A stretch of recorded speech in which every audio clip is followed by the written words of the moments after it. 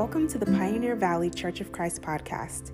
Here we will have a collection of sermons, conversations, and other inspirational material to help you grow in your walk with God. We hope you enjoy. What's good, church? My name's Jake, you all heard. And I'm grateful to have the opportunity to share communion with all of you guys today. What is communion? Communion is a time to reflect on Jesus' sacrifice, what he did for us when he went to the cross. And I'm going to share a story today of basically my entire last year and how I can relate that to Jesus' sacrifice at the cross. All right, so freshman year, it's freshman summer. Let's start there. So I went on a Hope Youth Corps, which was so powerful for me. Then I went to teen camp right after that. I was feeling so great with God. Felt so connected, and I felt like I was going to do some great things in school. I thought I was going to baptize somebody. I thought I was going to make an insane impact for God. That's not how the story went. So I played football, right? And I was on the football team, and I saw every player, and I saw cliques, and I'm like, I just want to feel involved. I want these guys' approval. So I'd try to act like them. I'd try to talk like them. If they were swearing, I'd swear. If they were talking impurely about girls, I'd talk impurely. I'd just try to fit in, and I'd do everything it takes almost, and I wanted to be friends. I became friends. They invited me over places, parties, events, and I saw drinking, smoking, everything. I was kind of new to this kind of environment. This was my first year in high school, and I just wanted to fit in. So what did I do? I would drink. I would smoke. I would just give in to all the desires of the world because I thought it was the cool thing to do. And I felt fake. I felt super fake because one night I'd be smoking some weed on Saturday night and then go to church the next morning. Everybody's asking, am I okay? Am I okay? I'd just say, I'm good. I'm doing great. And it just didn't feel right. It didn't feel right. And so as the year kept going, I was still living in sin. I felt dark. I felt lost. I was in this hole and I didn't know how to come out. And it wasn't until February when Charlie and Jack Summers came to church and started making their fiery appearance into this ministry. Their joy, their enthusiasm, their passion for God was inspiring. I remember this one night, I was with Charlie and I was with my dad, and we were eating dinner at Buffalo Wild Wings after a midweek or something. Always, Buffalo Wild Wings. That's the crib, you know? So we were at Buffalo Wild Wings. We were eating. And I just got to talk to Charlie. I didn't know him well. I was sort of meeting him. And he was telling me about his life and how before Christ, when he was living in sin, he was not feeling too great. He was lost. He felt in the dark. I was like, that's exactly what I am right now. That's exactly what I'm feeling right now. And then I'm watching him as he's going to church after he found Christ and how passionate he is, how great he's doing, and his genuine happiness. So in the middle of that day, in the middle of that dinner, I took a bathroom break, got on the phone with someone I was about to buy marijuana from the next day and canceled it. I'm like, I don't want this. Charlie helped me remember what I wanted, what was good for me, what was going to help me, what was going to give me genuine happiness like the summer before that. And then I was terrified because I knew if I'm going to repent, I might as well go all the way.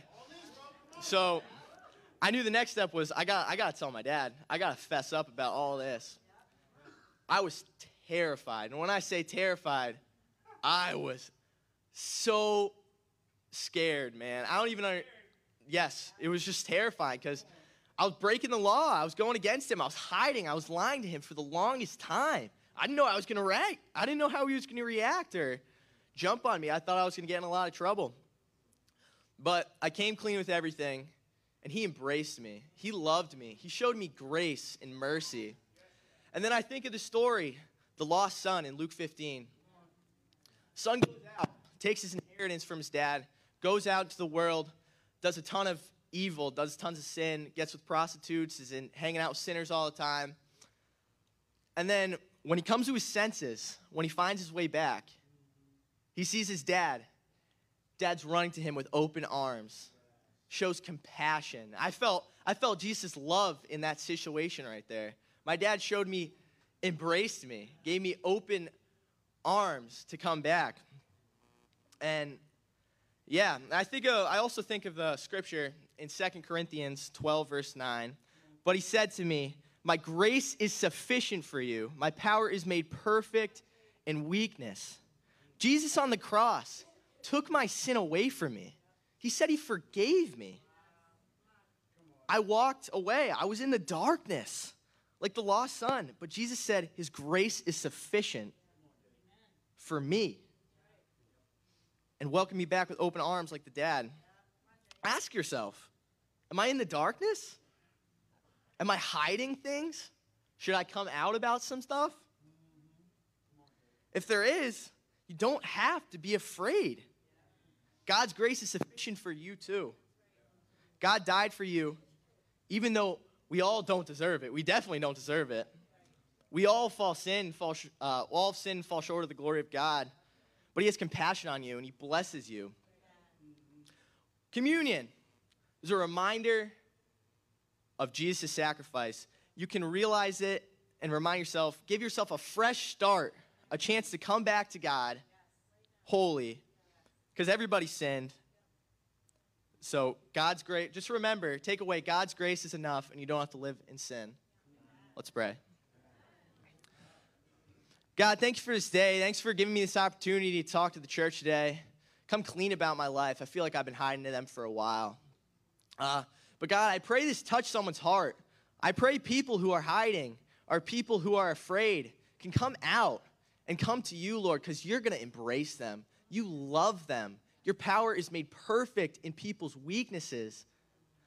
God, your grace is enough. I pray we can remember that and reflect on the cross today, your sacrifice, the way you died for us, so we could have a chance to come to you, Lord. I love you. I pray for this communion. In Jesus' name I pray. Amen.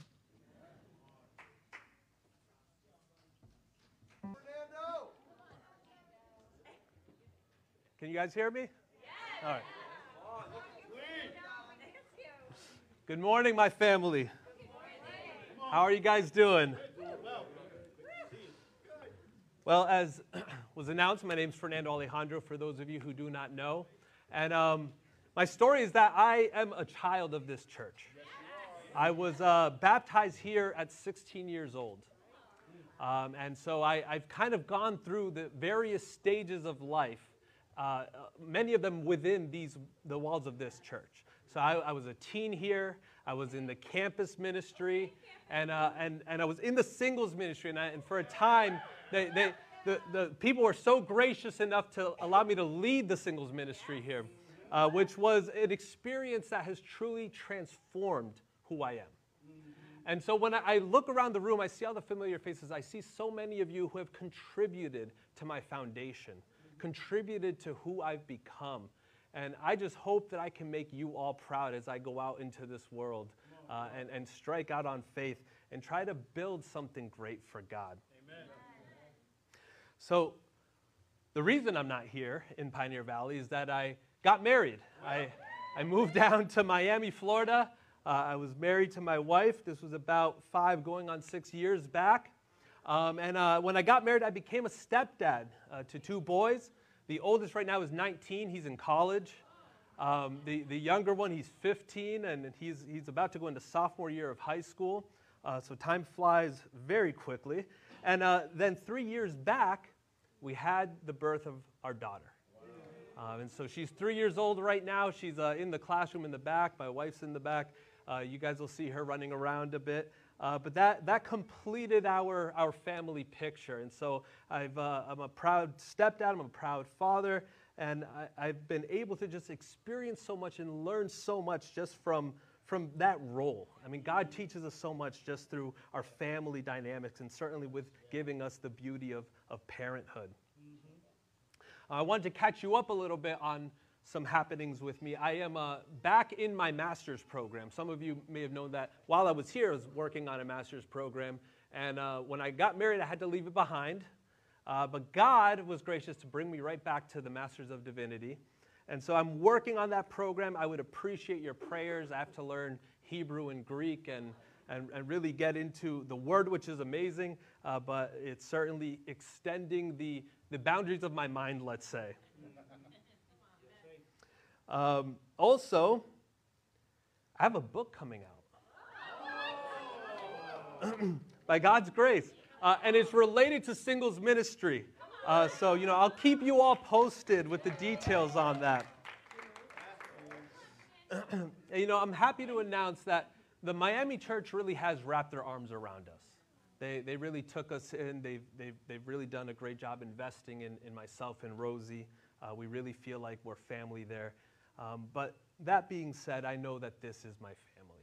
I know that you all are my foundation. You guys are the people who communicated the gospel to me, and it's as a result of the faith that you guys have put into this church and into me specifically that I am able to stand before you today.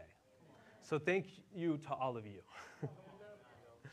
And I want to talk today, the title of the message is Bring Them to the Garden. Bring them to the garden. What we're going to do, we're going to start in Genesis. And then we're going to go all the way to Revelation.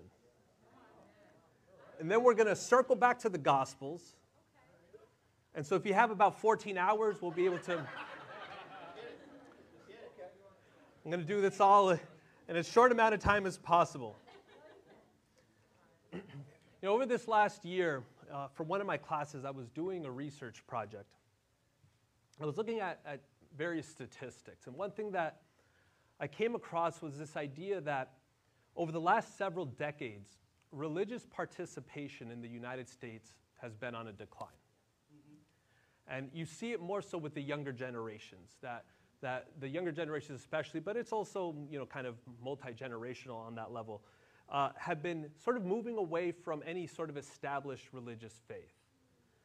And as we've sort of seen this decline year over year, we also have been seeing some really troubling statistics.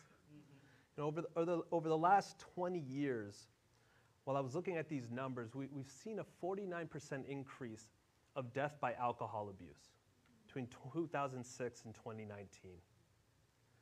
Many of you are aware that there's been an opioid crisis, such that the number of people who have passed away because of overdoses has doubled, more than doubled, in the period between 2000 and 2010 and 2010 to the present.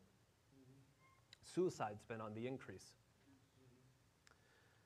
And unfortunately, we can't turn on a TV without seeing news about another mass shooting.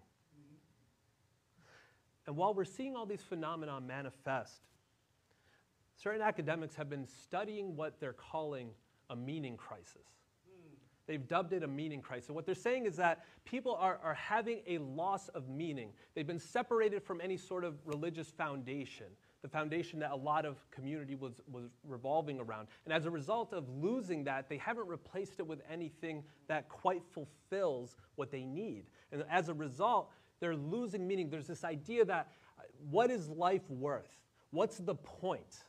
And this sort of ideology is creeping in through society, and the end result of it is that it's leading people to places of despair. It's leading people to places of isolation. It's leading people to places of darkness. And this isolation is really pronounced, where to the point where people choose or desire more to interact online than they do in person. It's this sort of breakdown of what community is.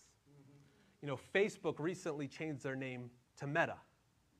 And the reason for that is that they are switching to the metaverse.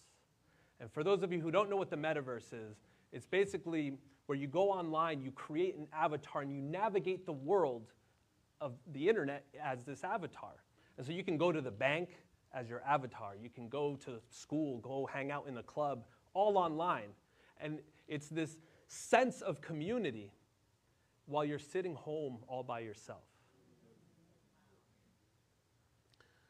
And it's incredible to think that in a time period where, as a humanity overall, we've experienced the greatest economic prosperity, the time that we've experienced the greatest technological innovation, the time where we've experienced scientific progress that our ancestors could have never dreamed of. It would have looked like magic to them. it's incredible that despite all of these innovations, we still sit down and say we are losing meaning. Yep. That there isn't meaning, that we aren't fulfilled by all these things. Wow. Mm-hmm.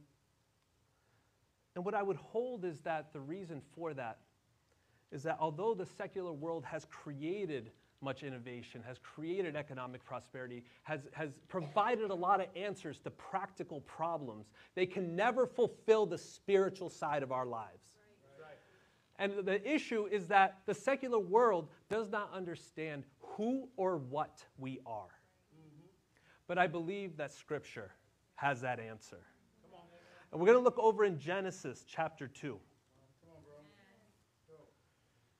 And in Genesis chapter 2, beginning in verse 7, it reads, "Then the Lord God formed a man from the dust of the ground and breathed into his nostrils the breath of life, and the man became a living being.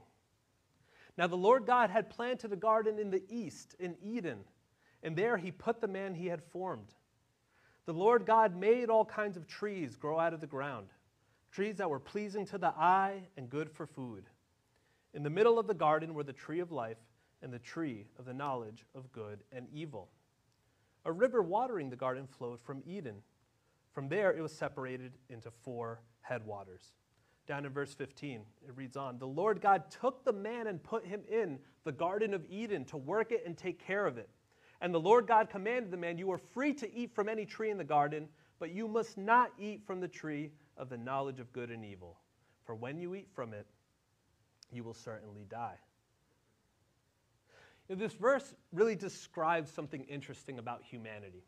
It's saying that God took the dirt of the earth and formed man. But at that point, it was still not a man. It was not an animated being. It wasn't until he breathed the breath of life into that dirt he had formed out of the ground that it suddenly took the form of a human. And this tells us something interesting. It tells us that we are both natural, of nature, but we are also of spirit. That breath of life, that animating spirit that God gave us, that is a vital part of who we are. It's a vital part of our existence. And what happened after that is that it says God planted a garden in Eden, and then he took man from outside of the garden and placed him inside the garden. And so it's this interesting idea that man was created, this garden was created, and God combined the two. He put man into the garden. And what was the garden? Well, it was a place where there was abundant food. There was abundant water. It tells us that the trees were pleasing to the eye. There was this aesthetic beauty that appealed to mankind. It tells us that man had a purpose, that they had a job to do, work to fulfill in maintaining the garden. It tells us that we had communion with God. And you think about what a garden is. A garden is nature contained, right? I don't know if any of you have been down to Florida. We have the Everglades in Miami. If you ever go into the Everglades, there's like pythons and alligators and things that want to eat you. And it's a very unsettling experience being out there. It's really cool. You can see the alligators. And you understand that this thing could maul me at any point if it desired to. It's freaky. That's not a garden. We don't plant gardens and then bring alligators into them, right? We don't bring in pythons into our gardens. What we do instead is we say, you know what? We're going to contain nature in a way that's going to be suitable for our purposes. That's what a garden is. Right. So imagine God putting together a garden and maintaining nature, sustaining nature, and saying, you know what? Nature can only go this far and no further. It's difficult to imagine a Garden of Eden where things like disease or viruses existed. Right. It's hard to imagine a Garden of Eden where they had to fear for earthquakes, because God can contain the powers of nature. So we had safety, we had communion with God, there was life. And in the garden, both our natural existence and our spiritual existence was fulfilled. And as a result, we had wholeness. But then we have the fall.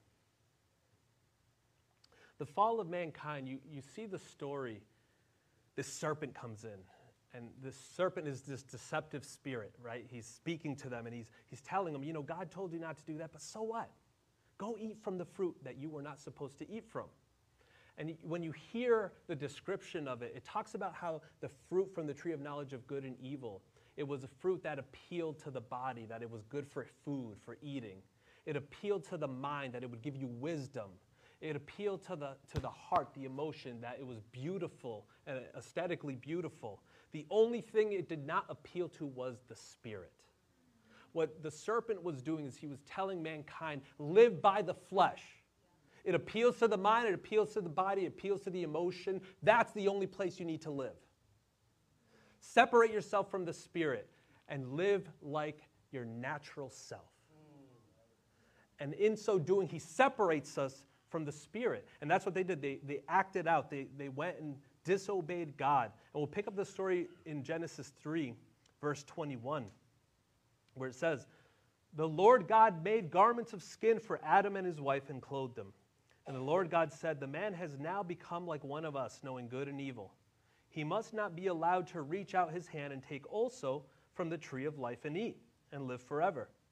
So the Lord God banished him from the Garden of Eden to work the ground from which he had been taken. After he drove the man out, he placed on the east side of the Garden of Eden cherubim and a flaming sword flashing back and forth to guard the way to the tree of life. So this is the unfortunate story. Man was created outside of the garden, placed into the garden, and now was sent back out into the land from which they were taken. The problem is that the land from which we were taken can only fulfill our natural sides. It cannot fulfill our spirit. And to get back into the garden, we have to pass through judgment. There's a flashing sword, the flaming sword. It's a symbol of judgment, that to get back in, we have to be judged. And you think about it, there was only one tree they were told not to eat from, the tree of the knowledge of good and evil. But it means that the tree of life was always accessible to them. They didn't eat from it.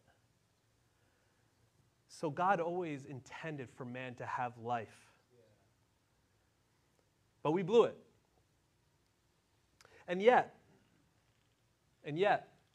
I would hold that there's echoes of the garden within humanity down to this day. Think about it. We of all creatures, we look at death as something that is unusual, that is unfair, that is absurd. When it happens in our lives, we certainly grieve, but there's this sense that this shouldn't be. When we see suffering, what do? We say, this is wrong, this shouldn't exist. When we see famines, we see wars, we see destruction in this world, we say, this is terrible, this should not exist. If we were solely natural beings, we would say, so what? It's natural, it's nature. Death is a part of nature, disease is a part of nature. Famine is a part of nature. Suffering is a part of nature. Why would we be concerned about it? It's because something deep within us tells us that we were made for something else. There's something in us that calls to us. And what do we do as a humanity? We mobilize. We mobilize and fight famine. We mobilize and fight disease. We mobilize and try to end war. We mobilize ourselves to put ourselves against these very things we sense are encroaching on what we believe to be good. We're attempting to restore the garden constantly, whether we know it or not. And it's because something within us tells us that we were made for something else. We're going to jump over to Revelation 22.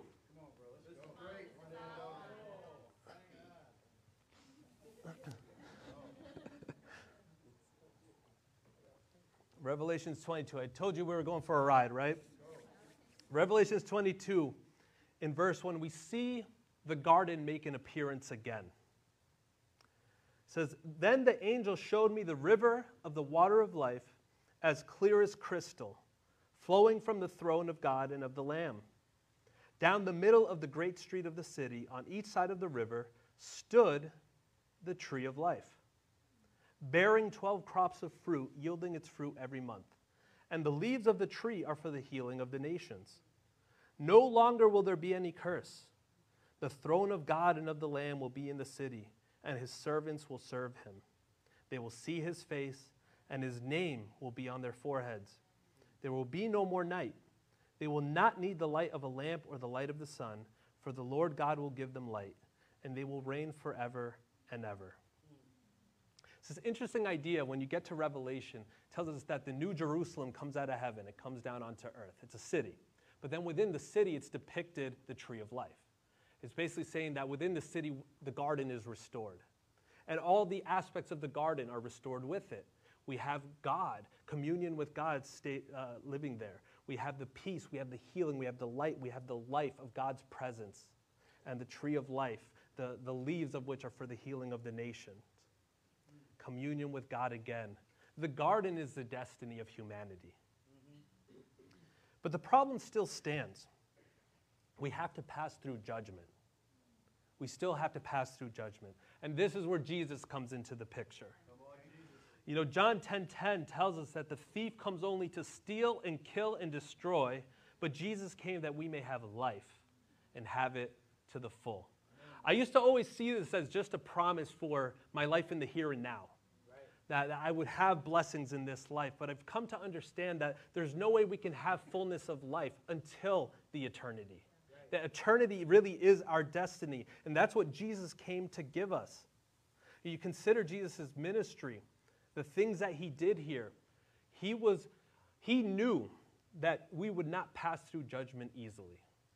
We were not going to make it through that judgment. And so he says himself over in Mark 10:45 that the Son of Man did not come to be served, but to serve and to give his life as a ransom for many.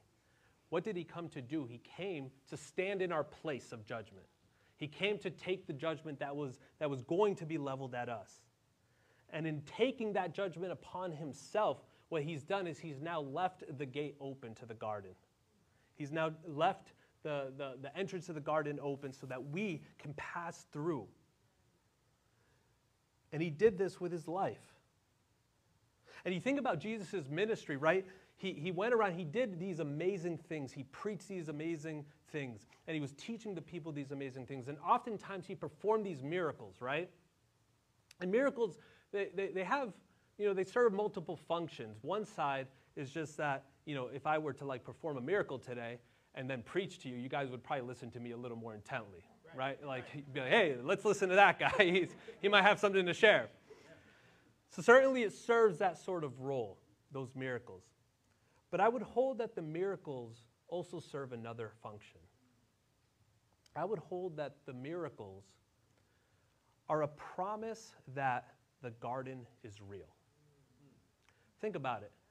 Jesus feeds the 5,000. He takes a loaf of bread, splits it up, and feeds 5,000 people. What is he showing with that? He's showing us that we can trust that he comes from a place where food is abundant. When you see him driving out demons with a mere word, what is he showing us? He's showing us that he comes from a place where evil can be commanded away. When he heals diseases, what is he showing us? He's showing us that he comes from a place where disease does not exist. Think about it. He restored lepers. He healed the eyes of those who could not see. He restored the ears and the tongues of those who could not hear or speak. He restored the legs of those who could not walk, the hands of those who could not touch. What was he doing? He was showing that he comes from a place where the body could be restored fully. Yeah. There's this scene where he's on a boat, asleep, and there's a storm. And his disciples are really freaking out. And they're like, Jesus, don't you care? Aren't you going to save us? And he wakes up and he commands the storm and the wave, and it goes away. What does this tell us? It tells us that he comes from a place where no natural disaster has more power than him. He brought people back from the dead. He brought back Lazarus, and of course, he himself resurrected. What does that tell us? It tells us that he comes from a place where death has been defeated. And it's because of that we can stay, as it does in 1 Corinthians 15:55, that death has been swallowed up in victory. Where, O death, is your victory? Where, O death, is your sting? What a powerful statement that is. The very thing that our heart's been telling us all along, that death should not exist, that death is absurd, it's being proven true. And think about it. Jesus is said to have wept only a couple times in Scripture. One of those was at because of Lazarus' death. Jesus knew he was going to resurrect Lazarus, and even still, he connects with the pain and the absurdity of it. He connects with the pain of death, and then he stands there and weeps with all of us because he knows that that death is unnatural for us, for the people who should be in the garden. So why do I tell you all this? Why do we go through all this? Why does this matter? Well, let's look over at Matthew 28.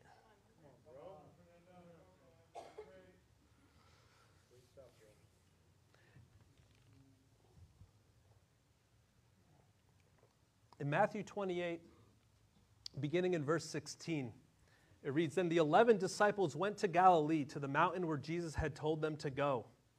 When they saw him, they worshipped him, but some doubted. Then Jesus came to them and said, 'All authority in heaven and on earth has been given to me. Therefore go and make disciples of all nations, baptizing them in the name of the Father, and of the Son, and of the Holy Spirit, and teaching them to obey everything I have commanded you. And surely I am with you always, to the very end of the age.'" You know, Jesus conquered death. He returns, and then what does he tell us to do? He says, "I have a mission for you. I want you to go and proclaim the message of my resurrection to this world. I want you to go and make disciples. I want you to go and baptize them. I want you to go and teach them all that I have taught you." Why? Because he has restored the garden. The garden has been restored to mankind, and we know the way there. And he says, you guys have the power to bring people back to the garden, and I'm giving that to you. I'm commissioning you to go fulfill humanity's destiny. The deepest longings of humanity are fulfilled in the garden alone, and that's what we have. That's what we have to offer this world. Consider that your mouth is the gatekeepers of restoration for the world. Your mouth is the gatekeepers of restoration for this world.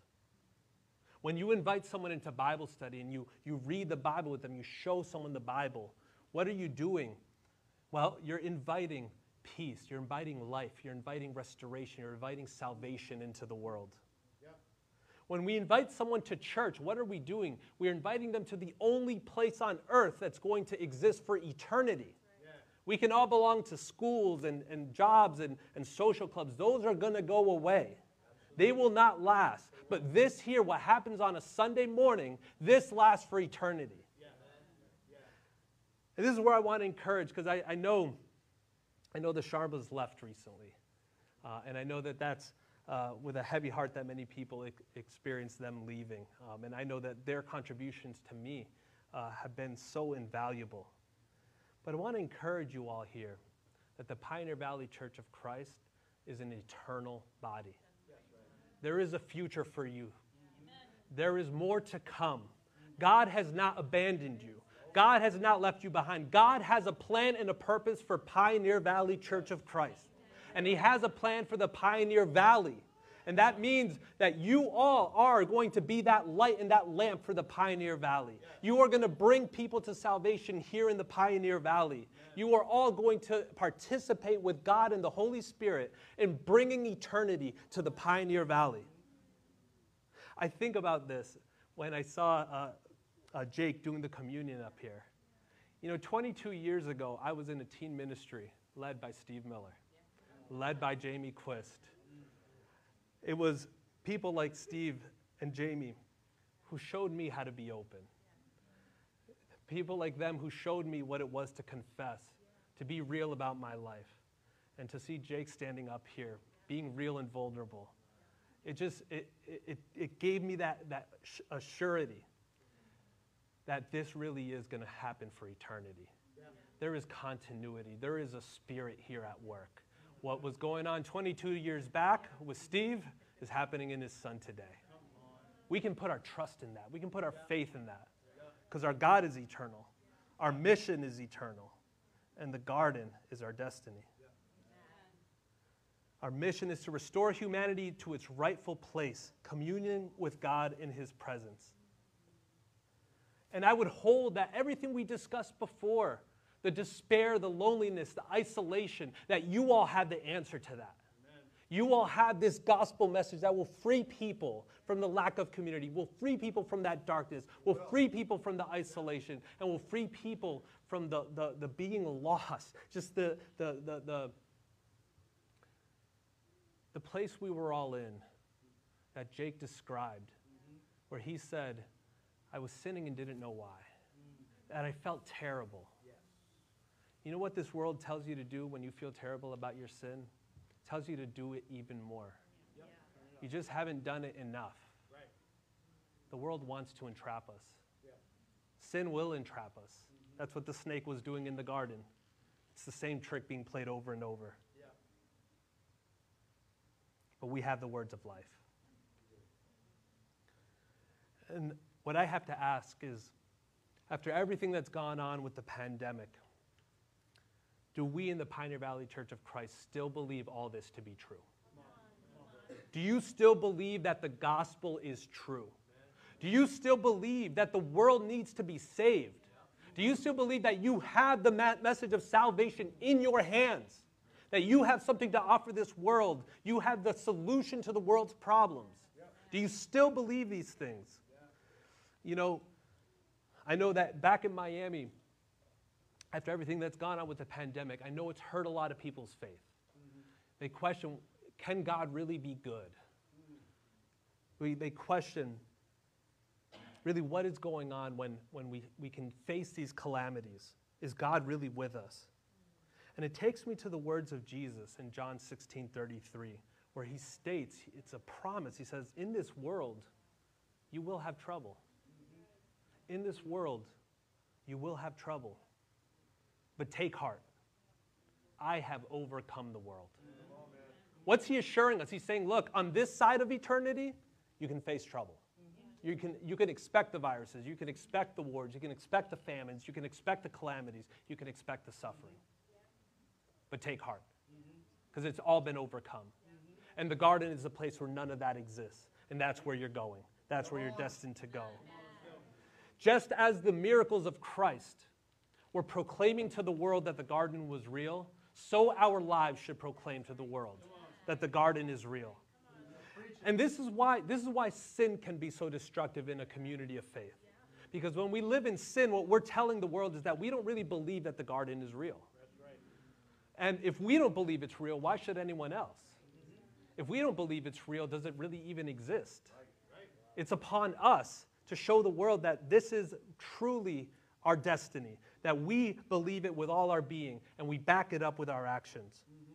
And that is the church's mission, to proclaim the garden, to proclaim heaven, to proclaim the gospel, to proclaim restoration in this world. And there are people in all of our lives that need it. There are people we know, maybe people we grab lunch with, people we see in our workplaces, people we see in school, people that are family members that we spend time with that need to hear this message. And the question is, will you bring them to the garden? Thank you, my family.